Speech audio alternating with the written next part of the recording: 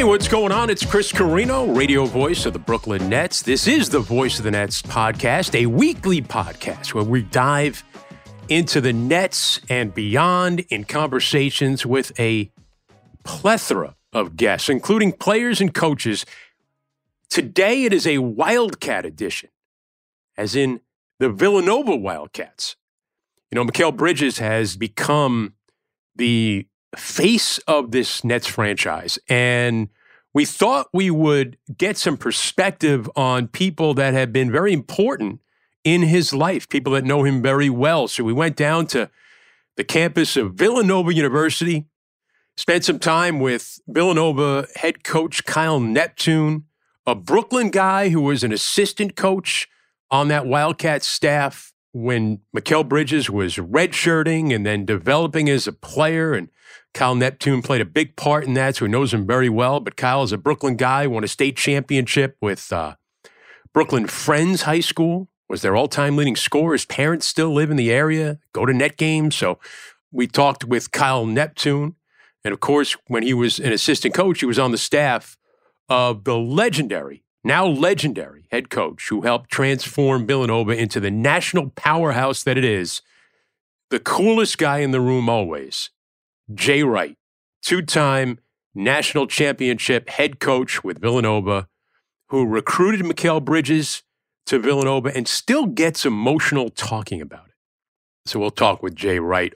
It's always fun to talk to him. All right. Kyle Neptune is first head coach at Villanova. We patched up some of our differences that he left Fordham. We were able to get through that, get past that, and had a nice conversation in my visit down to Villanova. And then, of course, the great Jay Wright. That's all coming up right here on the Voice of the Nets. Do you remember the first time we met? That event in the city, in New York. What was it, Tao? Yeah. So it's before your first season at Fordham. Yeah. And Eddie Cole, the great athletic director of Fordham. Eddie Cole, yeah. Yeah, he invited me to the event. And I get there, he's like, would you mind spending a few minutes sitting down for an interview with Kyle Neptune? And I was like, yeah, is there anything specific you want me to ask him? He goes, no. Kyle's going to interview you. So you remember that. So now you interviewed me. Yeah. And now we turn the tables a little bit, but you got to use some of your journalism degree. I did. At Lehigh. Rarely right? used, yes. Was that something you may have aspired to in an alternate universe? You know what? I mean, when I was doing it, I was into it. It was enjoyable back in the day, back in college. So that was a great experience getting to interview the legend. But yeah, maybe in that little world. Yeah. The other thing I bring up is because that was your 1 year at Fordham, and you changed the fortunes of the program. You took them out of a dark place, got them to 500, won a game in the A10 tournament. So now it's the end of that year. I'm sitting minutes away from going on the air before Game 2 of the Nets Celtics playoff series in 2022. And like every NBA guy, I get a notice on my phone whenever Woj does anything. And it said, Jay Wright retiring from Villanova. And I remember having my son, who's a Fordham student now too, and sitting next to me. And I just turned and showed him the phone. And we both looked at each other because we knew the next tweet was going to be Kyle Neptune going to Villanova. And it was not, I joked with you that there's no harm between, because Keith Ergo did a great job this year in the program. You left Fordham in a much better place than it was before you got there. But we wanted more, like out of just a year. And we were sad that you were leaving. What was your feelings about, so quickly leaving and coming back to Villanova, a place you really love? Yeah. I mean, if I'm being honest, I think it's still kind of a whirlwind. But that year at Fordham was unbelievable. Just being there, meeting all the people, getting ingratiated to that community is just a great community. I think, the fan base is awesome. Keith Ergo is a star. As the Fordham faithful I've seen this past year. Yeah. I think they have a lot of talented players over there. I think they're going to be great. And I'm going to root for them forever. And Keith was part of the Villanova family too, with you. That's how you brought him to kind of be your lead assistant in Fordham. Yeah, I mean, this is a little known story. If you remember, when I first got the job at Fordham, we didn't hire anyone for like months. It was myself, Henry Lowe, and Rob DePersia on staff there for legitimately maybe 2 months. And the reason why is because we were literally recruiting Keith Ergo there. Really? Just because we knew what the type of talent he was and what he could bring to a program. So it's funny, that was the biggest piece, and we all knew it. And we were there trying to figure out ways and to show him around. Eddie Cole, Coach Cole, we called him, was involved with the entire process. So it's pretty cool to see now that he's running the program and they're off to a great start. And he got his start as a Villanova video guy, like you did. Yeah. And he tells a story about talking to Jay Wright to get the job. Jay tried to almost talk him out of it. Yeah. Because knowing he was a family guy, like, are you sure this is what you want to do with your life? Yeah. Because this is going to be hard. When you came in and got the job with Jay Wright, was there a similar conversation? I believe there was, but I was so excited about the opportunity. Yeah, there was nobody talking you out of this. No, there was no one talking me out. I also didn't have a family like he did at the time. True. And he was a little older than me at the time, too. I was like 23 years old. Yeah. Maybe 22 at the time. So, I knew. Different situation. Yeah, I knew I was all in right away. You take over for Jay after a year at Fordham. Was that ever talked about prior? Like when you were at Villanova, did you get any inkling from Jay that he wanted you maybe to take over for him one day? No. Nor would that type of conversation happen. If anyone knew Coach Wright, they would know that conversation would never happen. We were so singularly focused on just doing whatever possible to make sure Villanova was in a good spot daily. The thought of succession plan, all that stuff, that was never discussed. And you end up going to Fordham. I guess the opportunity was great to run a program nearby. And we're going to talk about your time, at learning as a coach. But I want to go back a little bit. Let's jump back into the origin story of Kyle Neptune, because, we come here, I'm part of the Nets and you're a Brooklyn guy. So take me back to Brooklyn Friends. Yeah. All-time leading scorer, state champion. What was that? When you think back on that time of your life, what do you think about? I mean, first of all, being from Brooklyn, New York in general, I think every New Yorker has a certain pride from being from New York City. And then I think every borough has pride being from that borough. I'm no different. I'm a Brooklynite, very proud to be from that, very proud to be from Brooklyn. So going to Brooklyn Friends, which is, 10-minute drive to the Barclays, maybe. It was, a great time to be in Brooklyn. It was, as it still is, a great neighborhood. What neighborhood did you grow up in? Clinton Hill. Which is a 10-minute walk to the Barclays. Okay. I remember when there was nothing there. It was just train tracks. Yeah. So. That wasn't a part of town you hung out in. Or was it? Yeah, I would pass there a lot because there was, my favorite pizza spot was just around there. We went there to, the karate right around the block. Like that was a place, and there was a mall there at that time too. So that was a place I was at a lot growing up. Yeah. Barclays wouldn't go in there until way after you were out of high school. Right. But were your parents basketball fans? Who did you root for? What was your, as a kid, were you an NBA fan? Yeah, I mean, to be honest, I was a Michael Jordan fan. Yeah. So like wherever he was at that time, that's who I was rooting for. As a New Yorker, I was supported all the teams. If they were playing, I would want them to win. But I was a Michael Jordan fan. I don't know if I was ever a diehard of any specific team. Yeah, that's kind of the way it's been the last couple of decades, I think, with kids. They gravitate toward players sometimes even more than teams. I know you're talking about with Brooklyn. I married a Brooklyn girl. Oh, there we go. Yeah, I had to take her kicking and screaming to New Jersey. And I once interviewed Larry King, and I remember he had a book, great interviewer, and he had a book that was titled, "When You're from Brooklyn, Everything Else is Tokyo." Like, true. It's very like true. You're always a Brooklyn guy. Yeah. Yeah. It doesn't leave you. It doesn't leave you. It doesn't matter where I'm at. I'm from Brooklyn. I remember interviewing Shaka King, who was a director who did, he's a Hollywood director, and he's from Brooklyn, and he's a season ticket holder, and he comes to a lot of the games. And he talked about, though, growing up in, where he grew up in I think like Fort Greene in that area, or Williamsburg, I forget where it was, but he wasn't totally gung-ho about Barclays Center coming in the beginning. And then he went to his first event because he thought of what it's going to change the neighborhood, gentrification, things like that. But then he went to his first event there and he said, I saw all these people I knew. He goes, that never happened to me at the Garden. It was part, now Barclays Center kind of became part of the neighborhood. I don't know how often you get back, but how did you feel about when Barclays Center was coming in? And did you have any worries about what it was going to do to the neighborhood, and have your fears been alleviated in any way? Yeah, I think that's something it definitely crossed everyone's mind. It definitely was a change, right? Just from, simple as parking, to, definitely concerns, what's going to happen, more just like you said, what's going to actually happen. But, I think, now, I think it's a great thing.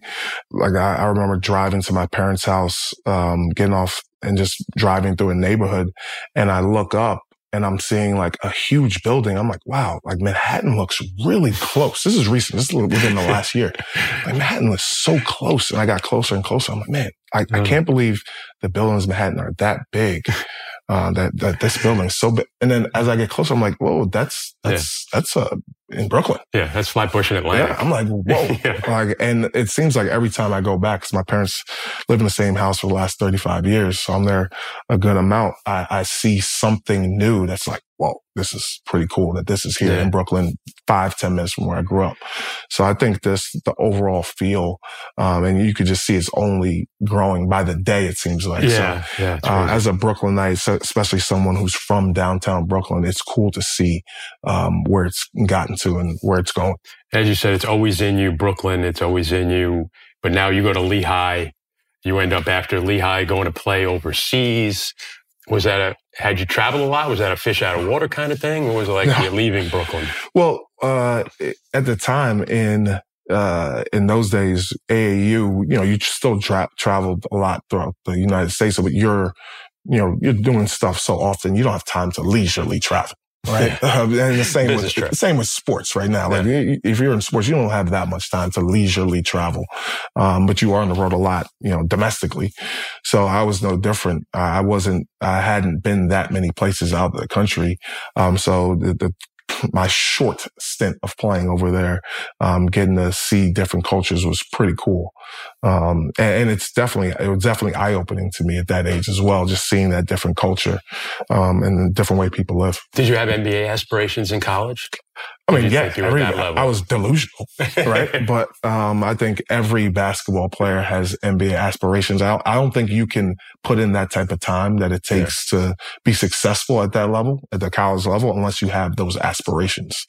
Again, I was delusional at the time, didn't know it, but 100% I thought until like my last year probably that I had a chance. Where was the first league you got a paycheck in? Because you leave Lehigh, you go play. I mean, I played, I played a couple games in a couple spots. As I say, I had an overseas career. It's probably a little bit of a fabrication. Yeah. But, going over there and spending, a couple months at each spot. Where were the spots? Lithuania, Latvia, Puerto Rico. I know a lot of guys that have gone over and they realized at some point, they're like, my dream wasn't to play basketball professionally. My dream was to play in the NBA. Right. And they're suddenly getting a check in Latvia. It's like, it's not really fulfilling them. What made coaching all of a sudden enter your brain? Well, I came back, after bouncing around in between, and that summer that I was, just back, and I just started figuring out what am I going to do with my time? And I was working out, obviously, but I started going to camps, started following different people to different basketball events. Actually, I went to a bunch of, a mentor of mine, Khalid Green, he was a scout with the Nets, or was on the path to being a scout with the Nets at that time when they were still in New Jersey. And I would, follow him, to the draft workouts and, then follow different people at different basketball events. And I was like, yeah, you see the other side of what those people are doing. And that's where I kind of, got the, hunger to just be around the game in a different, form. And how did you end up connecting at Villanova?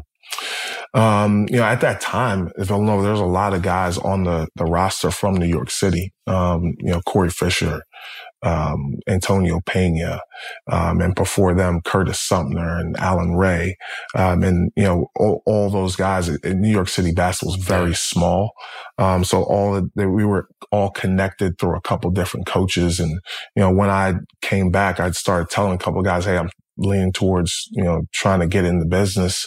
And once I told them, they put a couple feelers out and honestly, within maybe, I would say 6 to 8 weeks, I was getting a call from Pat Chambers, who was the associate head coach at Villanova at the time, saying that there was a spot available and they wanted to talk about it. It's like in any kind of work, a lot of times you have to almost leave to come back at the higher level that you want. You end up going to Niagara, right? So that's where you learned how to be an assistant coach, recruiting and things like that. Yeah. That was a great opportunity for me. I was at Villanova 2 years as a video coordinator, and then pretty big jump from video coordinator to assistant coach. I was at the time 24, 25, and I had to kind of just figure that landscape out of recruiting and scouting and all that stuff. And it was a lot for me at the time, but it was a great opportunity. Joe Mihalik, who was the head coach at the time at Niagara, was a great mentor to me and really helped grow my basketball mind and kind of gave me help with the landscape and recruiting. And then that led you back to Villanova. 100%. Right after that. I don't know if you were involved in the recruiting of Mikal Bridges. Were you involved in that recruiting process? So when I got on staff, I guess it was 2013 at that time. Mikal was, I want to say, just had committed. Okay. But at that part of my responsibilities, he was committed that summer, and we would all go and watch his games, during his season. So I went to a number of his high school games, and he would always come to campus to just continue our relationship. And he grew up right near Villanova. Yeah. 100%. And so the way we do it here is, we have home visits. And he was already committed, but we had a home visit with his mom, at his house. So that was like me, Ashley Howard, Baker Dunleavy, Coach Wright was there, obviously. And we had I vividly remember that visit. It was an awesome time. If anyone's ever met his mom, she's a bubbly personality. And obviously seeing their bond is unique as well. I want to say she has her own podcast. I didn't even know that. I think she does. I think she has her own podcast. And a lot was made. She worked in HR with the Sixers. Yes. And big story when he was drafted by the Sixers originally, and then he gets traded. So we know that story. But what was the Net fans have it's funny because talking about what we were saying before we got on, and I was saying I was mad at you for leaving Fordham, but I was happy because Keith Ergo's worked out well, so now we can be friends again. Yeah. But it's almost like Kevin Durant gets traded from the Nets. I think Net fans are a little stunned. But then from the minute they were introduced to Mikal Bridges, they realized, wow, we're going to be okay because this kid's awesome. And was that a similar feeling when you guys got him at Villanova? At that young, could you tell? He's unique. And I can't say, to say that, I 100% knew that he would be the best player on the team in the NBA. Yeah. I all saw it. I couldn't say that, but you saw pretty early on that he's a really unique person and a special person. And then as he kind of grew into his body and his talents, he was going to be special at Villanova. As a basketball coach, especially college basketball coach, we know college basketball pretty well. His last year, he was remarkable for us. Like he had a breakout game at the Garden. I think it was against Gonzaga where he was amazing. Like he was dunking down the middle of the lane. He was scoring every which way he could. He was defending at a high level. And you were like, all right, well, this kid has a chance. He's going to be a good NBA player. How good? I didn't know because I just didn't know that world as well. Yeah. But you knew his character, and you knew the type of person he is and the type of teammate he was. So we knew he was going to be special. He redshirted his first year. Yeah. Was it just not having a spot? Like, what do you need to get stronger? What was the purpose of that? I mean, he came into college, I mean, no exaggeration, maybe 6'6", 6'7", 165, 170. So just being in practice every day. And at that time, we had a pretty competitive team. You're talking about, like, I think Darren Hilliard might have been on his early team, Josh Hart, at the time. And Josh, like, as you obviously he's down the block, at the Garden, but like he's like a fiery competitor. He's always been that. Javon Pinkston, I believe, was around. You had a bunch of fiery dudes and bodies in practice at that time. Yeah. That was a bear just walking on the court for anyone, especially a high school guy. And a kid 165 and pounds. Then you put that on top of it. Yeah. But I took Mikal's credit, like he never backed down ever. Yeah. And he was always competitive. I remember just battles between him and Josh Hart in practice daily. Those are always fun to watch. And it can be, sometimes you worry about a guy that's so mild-mannered and pleasant and right, like having that being a killer on the court. No. You never worried about that with him. You walk outside of that 94 by 50 feet, he's literally the best person ever. Like he's someone, I don't have a daughter, but if I had one, I'd want him to date her. That's high praise. But if you get him on the court, like he is a nasty competitor. And he does it a different way. He doesn't have to be boisterous, but he is a nasty competitor. He's a highly intelligent guy. He's doing everything he possibly can do to win the game, whatever that takes, whatever he has to do in that game, that scenario to win. That's what he's going to do. He got a reputation as being a defensive-minded player, and he is such an incredible defensive player. Yeah. When he came to the Nets, all of a sudden he's scoring, and people were like, "Wow." Yeah. We didn't know we had this in them. Yeah. Did you see an offensive spark in him at Villanova? Yeah. His last year, I mean, he was really good for us. He took over games, but I said, Mikal's, he's going to do whatever it takes to win. So I feel like he thought that, in his last role, he was in a role of a defender and they needed him to focus on that. And I don't think he has a problem playing on the ball, off the ball, whatever role you need him to play, he'll do it, for the good of the team. And he was put in the role of a guy who need to be the leading scorer. And he's okay with doing that role as well.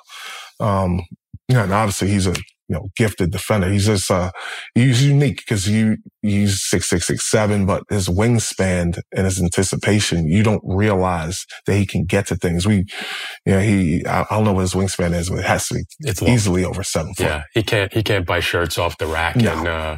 We used to joke with him. Like he'll be like way over, on the other side of the room. You like try to give you a hand like you're going to shake his hand. He didn't get it. Like obviously sometimes he would actually shake a hand from that far. Like Gadget. Like the arm just keeps going. It just keeps going. For sure. I feel like it's a trait of guys that have come through this program in the last 20 years at Villanova they just know their role and they try and be, as Doc Rivers used to say, a star in your role. I feel like that's what Jay Wright's thing has been all those years. So it didn't always translate to guys end up being lottery picks. But it seems like they've become really good pros when you look at guys in the league right now coming out of this program. Is your tenure here now, do you see this as sort of a continuation of Jay Wright and what he's done? What's different maybe a little bit of what Kyle Neptune is going to add to things here at Villanova? Yeah, I definitely see it as, I would look at myself as someone who has been mentored by Coach Wright. And he's not gone. He's still a part of our program. He's a big piece of our program. So I would definitely look at this as a continuation of what he kind of instilled here and really helped propel into the national spotlight. Obviously, Rolly Massimino, I think he would say you kind of stabilized Villanova and put us on the map. Yeah. I think that continued through Coach Lapp and then Coach Wright. And now I'm in the role of being the head coach here, but this is an entire apparatus of people who are dedicated to Villanova being in a good spot. How did you deal with the pressure last year? Your first year, You're replacing a guy who's a legendary figure at the university. How did you deal with that? Honestly, I never thought about it like that. I understood that that's how everyone would think about it, but I just made a decision pretty early on. Like, I can't focus on that. Like, it's not going to help the program. It's not going to help me personally. So, like, I just had to focus on the task at hand, and try to win every day, and do the best we could every day to make sure we had the best season possible. And it was tough. You lost more the year before in the NCAA tournament to the Achilles injury. And then you don't have him coming in early on. And you kind of get off to a slow start last year. You played well toward the end of the year, but didn't go to the NCAA tournament. So when you think back on that first year, what are the things that you thought, and what do you take into that experience going into now year two, which I would imagine you're going to be a lot more comfortable here coming into this season? Yeah, I mean, just in respect to last year, like we had some challenges, but too bad. It's just how basketball goes. The injuries happen, unforeseen things happen in sports. It's just how it goes. Yeah. And I think the job of a coach and a staff is just to navigate those things and try to put the team in the best possible situation to succeed. And I think we put everything into that last year, learned a lot, and now our new task is to do the same thing this year, is to put our team in the best possible situation to be the best team we can be by the end of the season. Before I let you go, all my subjects, I give them a little, remember Jim Valvano's speech at the ESPYs, never give up. Yeah, speech absolutely. always meant a lot to me in my life. So he always said there's 3 things to have a full day. Everybody should laugh, cry, have their emotions moved. Every day? Wow. Yeah, and think. Spend some time in thought, 100%. Is what he would say. 100%. So what makes Cal Neptune laugh? Something recently, maybe. Give me a sense of your sense of humor. I think everything is like I try, we take basketball very seriously. And we take our team and the growth of our team very seriously here at Villanova. But other than that, I try not to take anything else that seriously. And, whatever it is, from laugh and joke around with friends, colleagues, to watching TV and it being funny. Like I don't take anything else too seriously. What's a funny movie that you'll watch over and over again? Coming to America is a hilarious movie that I would watch. If that's on, like, if you're just looking through, you're stuck. You're gonna watch it. I'm watching it. You're gonna watch it. I'm watching it. On the other side of things, not necessarily in a sad thing, but is there something recently maybe that's moved your emotions where you feel emotional about something, or what makes you do that in general?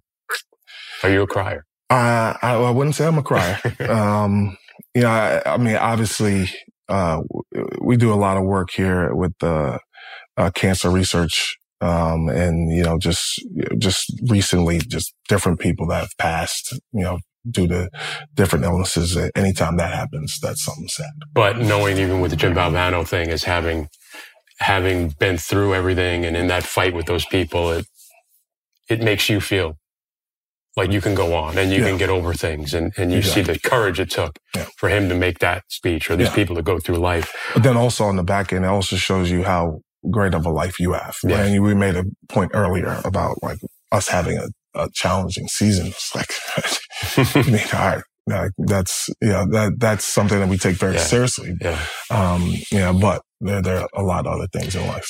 Outside Barclays Center, there's the Oculus, the video scoreboard everybody can see when they come out of the subway, walk around town, come into the building.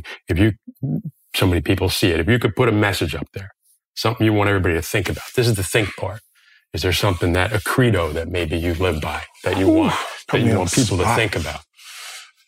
Attitude. I think that's a huge word in our program. And if we bring it in, we never say win or go Cats or anything. We always say attitude. And it just reminds us that we're in charge of our own thoughts, and we can control how we think about things and control how we react to things. So I think having a great attitude is very important. Cal Neptune, thank you so much for doing this, man. Appreciate it. Appreciate it. Right. Thank you.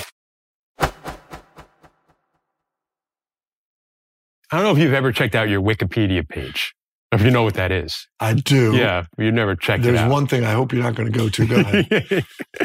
points in a game? No. There's like, of all the things, you're in the Hall of Fame, all these championships you've won, everything, right? So in your personal category, it basically just says, married, 3 kids.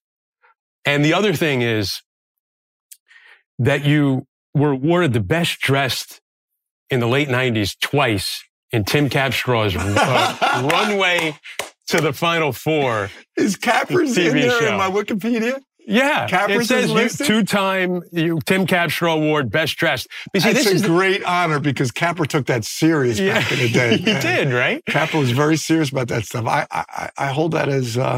But this was 90s Jay Wright, though. This was Hofstra Jay Wright. This was because now everybody would just assume, of course, Jay Wright was the best dressed guy in college basketball.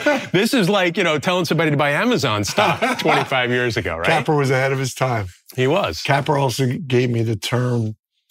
He would watch us practice. He would say, you guys got great program attitude. Great. Your whole program's just got an attitude about it. I was thinking like, that's a good word, man. I stole that. That's all over the Capper. We're here at your facility in Villanova. It's all, I can't get away from it. It's everywhere. That Capper had a big... And your book is attitude. Yep.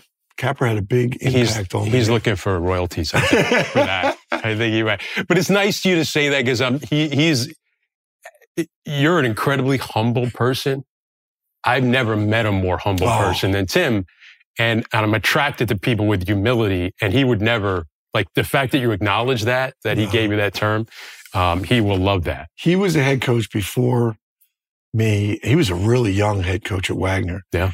And Tom Pecora, my assistant, was his his best friends. So he'd come and hang out with us. And we would grill him in those early years because we were just getting started at Hofstra. And he had success at Wagner already. Yeah. And it was funny because he was young. He was young, maybe younger than us. And we're grilling him like he's the old veteran. Yeah. Jeez, we're lucky we made it, all of us. So think about he played... I don't know if any of us knew what we were doing back then, but we thought Capper did. Yeah. He was on the Wagner team coached by PJ Carlissimo. Oh, that's right. Which PJ was like a 24, 25-year-old That's head exactly coach right. That's at exactly Wagner. Right. The term attitude, we see it everywhere. But I think people may interpret it as sort of a bravado. Right.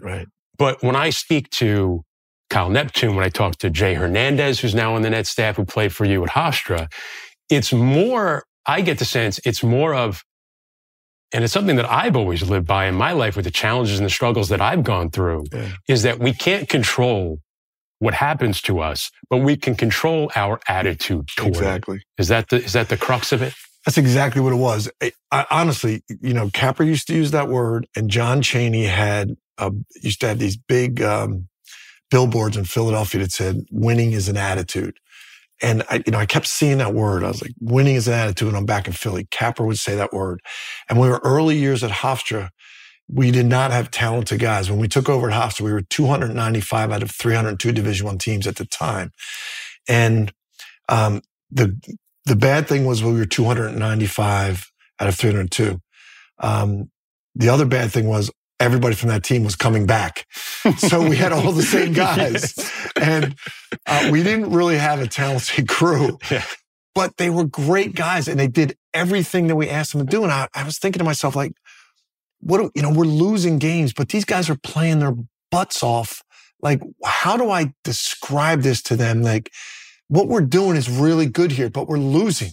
And everybody outside is saying they stink, but they don't. If someone's giving you their best effort and they got a great attitude every day and they're listening, and like, what is to be celebrated here? Well, their attitude. Like, every day they're coming in positive. So I was like, this is what our program is about. It's about attitude. That we can control. Like, we're not going to win games. I can practice these guys for 4 hours and we're not going to win games, but we got to celebrate the fact that they got a great attitude every day, every game.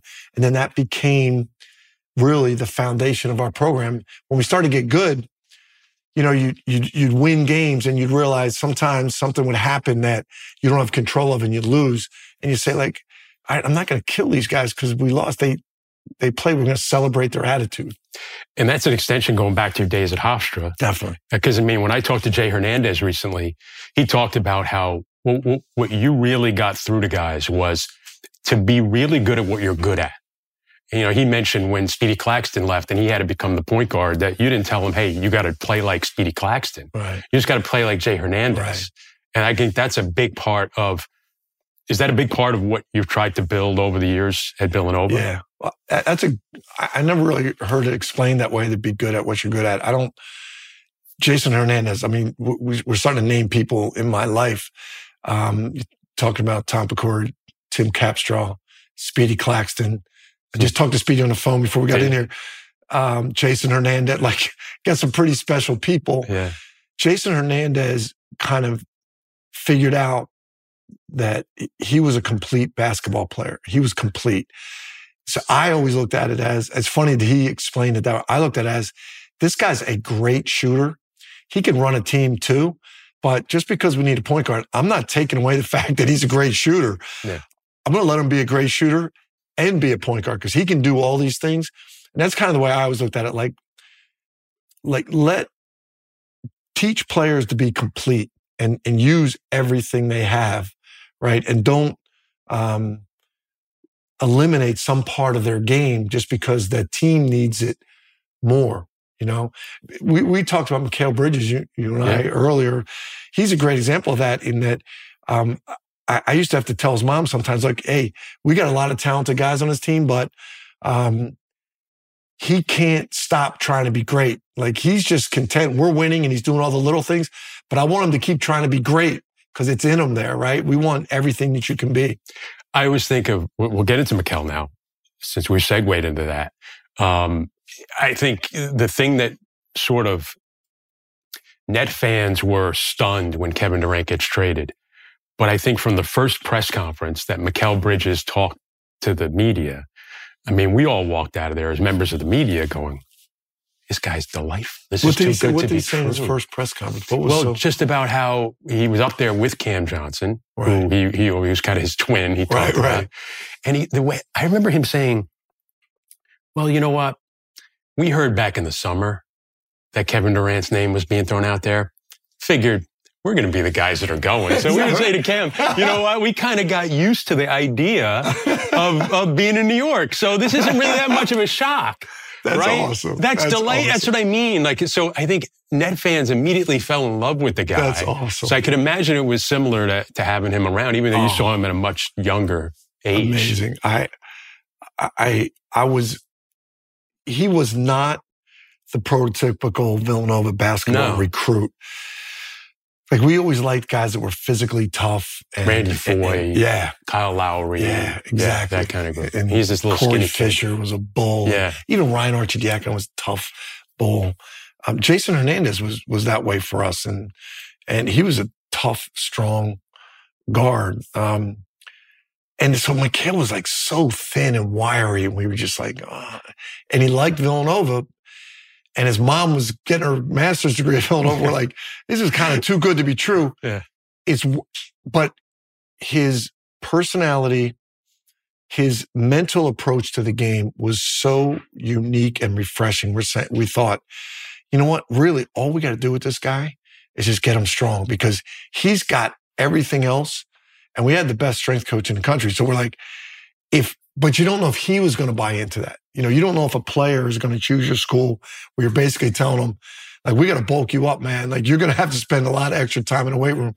And he chose to do that. All the other stuff was natural to him. I think by his mom's upbringing, he was so unselfish and had such a great basketball IQ.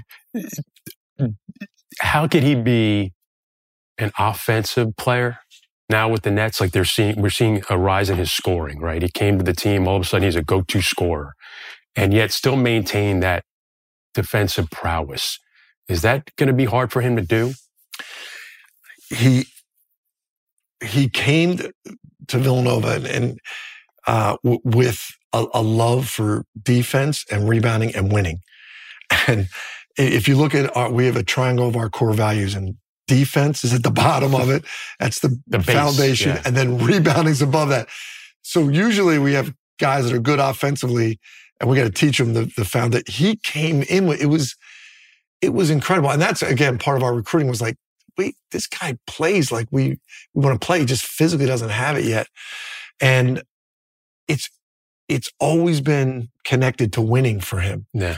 And when he went to the NBA, when he went to the Suns, it was like they gave him that role and he loved it. But when there were times when Chris Paul was out, and they needed scoring, he'd have some of those 29-point, 30-point games. He did the same thing for us in college. We had great players. We had Ryan Arcidiacono, Daniel Chefu, Josh Hart, Chris Jenkins, Jalen Brunson played with him. There would be games where he'd get 9 points, 7 steals, 5 assists. But there would be games when we get in trouble, he would just take over the game and score and give us whatever we needed. And we always knew it was there. And it was there when it was always there when we needed it. Like there was never a game where, and it's probably won a national championship where, all right, we're having a bad game. We don't get bailed out this game. He'd always be there for us. And so I always knew it was there. What's going to be interesting is he just has such a love for competing defensively. How he can, with the extra minutes and the scoring responsibility, still keep that intact. And I think he's going to figure out a way that late in games, he's going to be still the defensive stopper.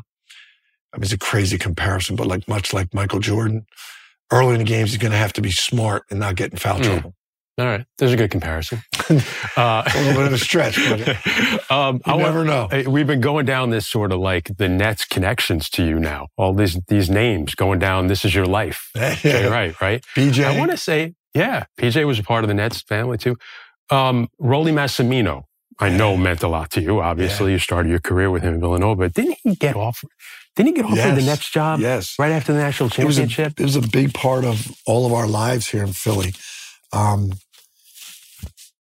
When Coach Mass won the national championship in '85, and I was a young coach, I was working in basketball camps at the time. Yeah. I was not on the staff. I was working camp. Were you in the building? It was in Lexington, right? I think they won the Final Four. I was the Division III assistant at the University of Rochester. Okay, so I went to my first coaches convention in Lexington that year. And I went to the semifinal game. I had to go back on Monday because I was the intramural director also. I had to run intramurals on Monday, so I was not there for the championship game because I was running floor hockey at University of Rochester. But after that, he was offered the Nets job, and he actually said he was taking the job, and everybody at Villanova was crushed. Mm-hmm. And the next day he changed his mind and said, I can't do it. And he came back to Villanova. And you just think about how all of our lives would have been changed, if he made that move. But that was his connection to the Nets. And everybody in Philly was distraught thinking that he was going to do that. They actually had a roast. They roasted him thinking he was leaving, going to the Nets. Wow. I heard it was as close as they were setting up a press conference and everything. Did you have any similar doubts when you decided to step down here? When you saw the way the community reacted? No. I was, it's interesting. I was probably, besides taking the job at Villanova, I was probably never so sure of a decision in my career. I don't know. I just feel blessed that I was so clear-minded about it. Everything was in place. The program was good. We had good young coaches that were prepared to take over as head coach. Not just Kyle. Yeah. Kyle was the one we chose in the end, but we had a lot of guys that were prepared. We had a good young nucleus coming back. So I thought it was the best thing for everybody, including myself and my family. So, and this far into it, I still feel really clear-headed about it. I feel at peace, and I love where our program is here at Villanova. I think it's in good spot. I love where our guys are. We were talking about the Nets, BJ being in personnel, it has been a big part of us. Like, he's had guys come up there and work out for the Nets. And I had a player at players he can evaluate for us, and his word's so well respected here. When you tell guys when they're young, like, look, this is what BJ thinks, it actually helps guys understand, like, this guy won't BS me. He's a Villanova guy, and he's respected in the NBA. So the Nets have been good to us. not taking Rolly and DJ.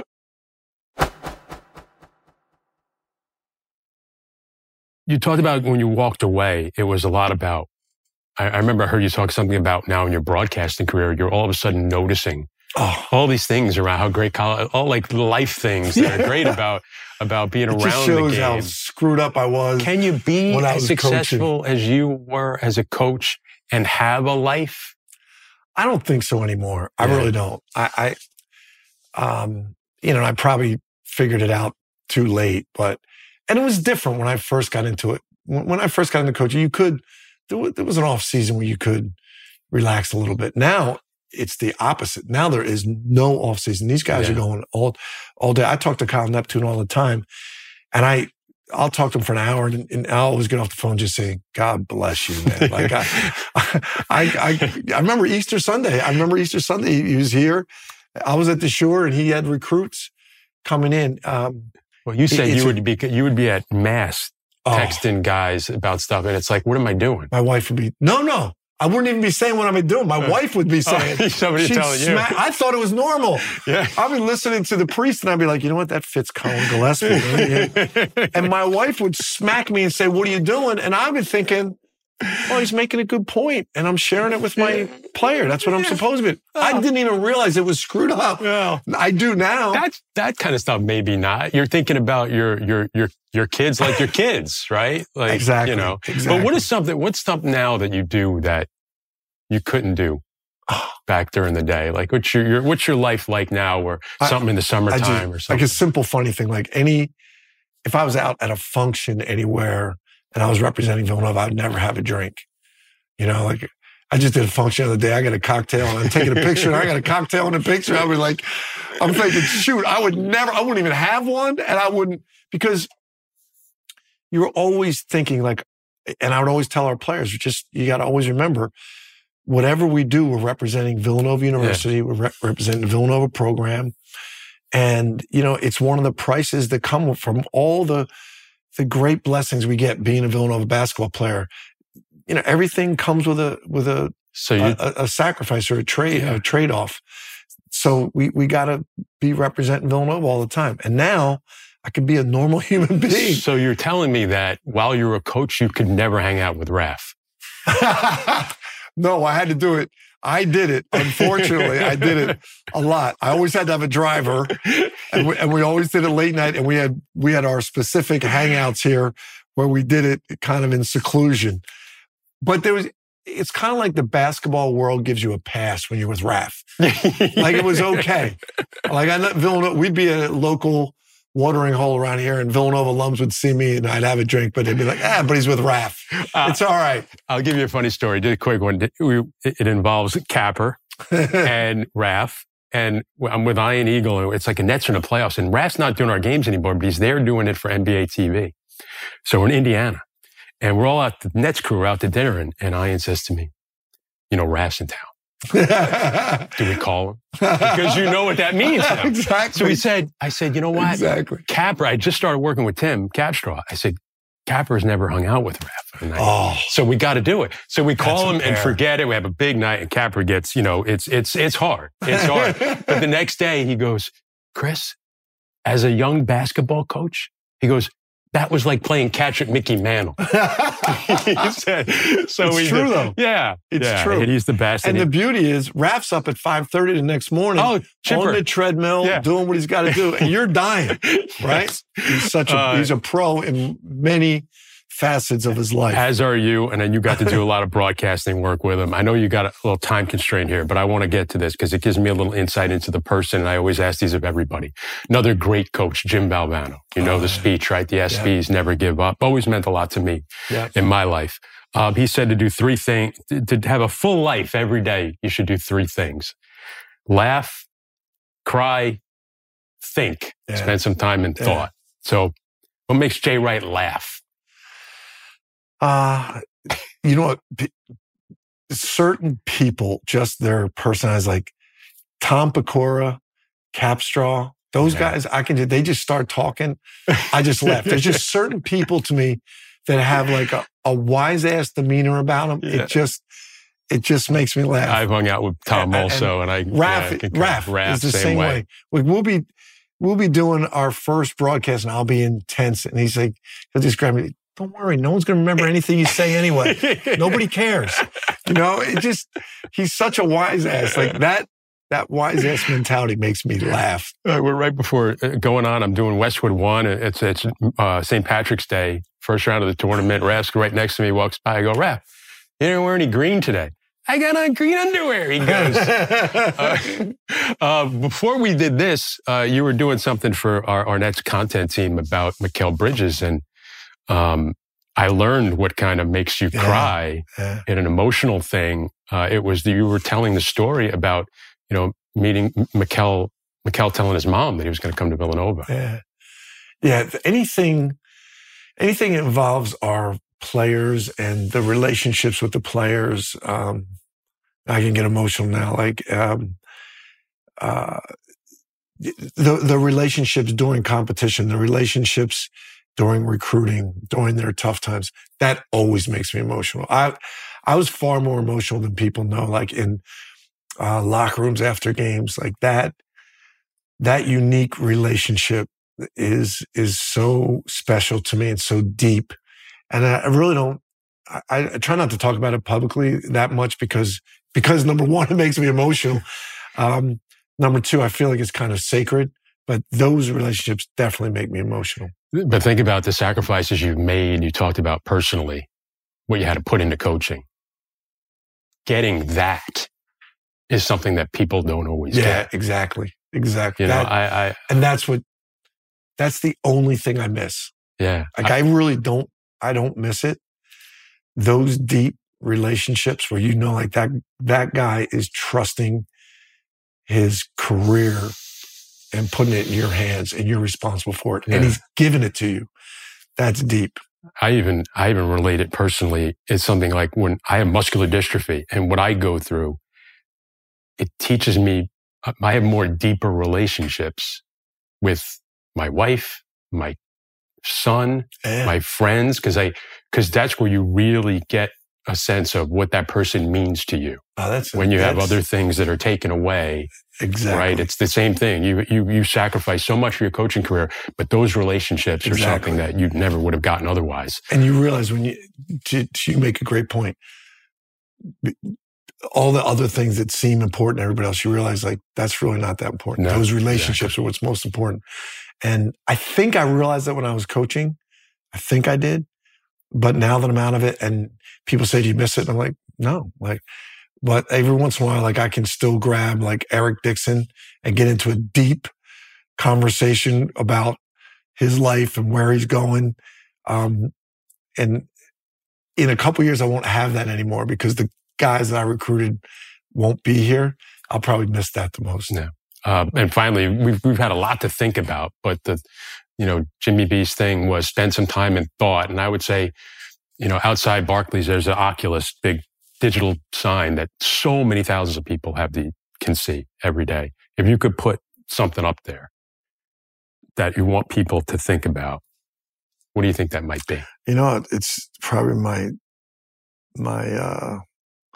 people get tired of hearing it from me, but it's you control your attitude. I really, the people that you said that make me laugh, they have a great attitude. Like you just love being around people that have a great attitude. And it's good for you. It's healthy for you to have a positive attitude and control it. But it's a gift to other people. You make other people feel good. They feel good about themselves. And, attitude is just what it's about, man. It's your faith and your attitude. And I just feel blessed that I somehow, whether it was Capper, somehow I figured that out because I get down like everybody. You lose a game. And as a coach, and people don't believe this, but every coach knows this. When you lose a game, no matter how good you are, you think we're never going to win again. You think like that. I don't know if we can stop this. Like we might never win again. Yeah. And then you got to stop yourself and just say, okay, coming in tomorrow, what's most important here? All right. Most important here is I'm coming in here with a clear mind, positive attitude. That's the most important thing I can do. And then we'll work at everything else. And to know that you're the influence you're having and putting it forward, that was Cal Neptune's answer also. Interesting. About what he would put outside. He said attitude. Is that right? Yeah. That's cool. See? It makes me feel good. Well, that could make me cry. There you go. Jay Wright, thank you so much, man. I really appreciate you doing this. Chris. Thanks, man. All right, man. Take care.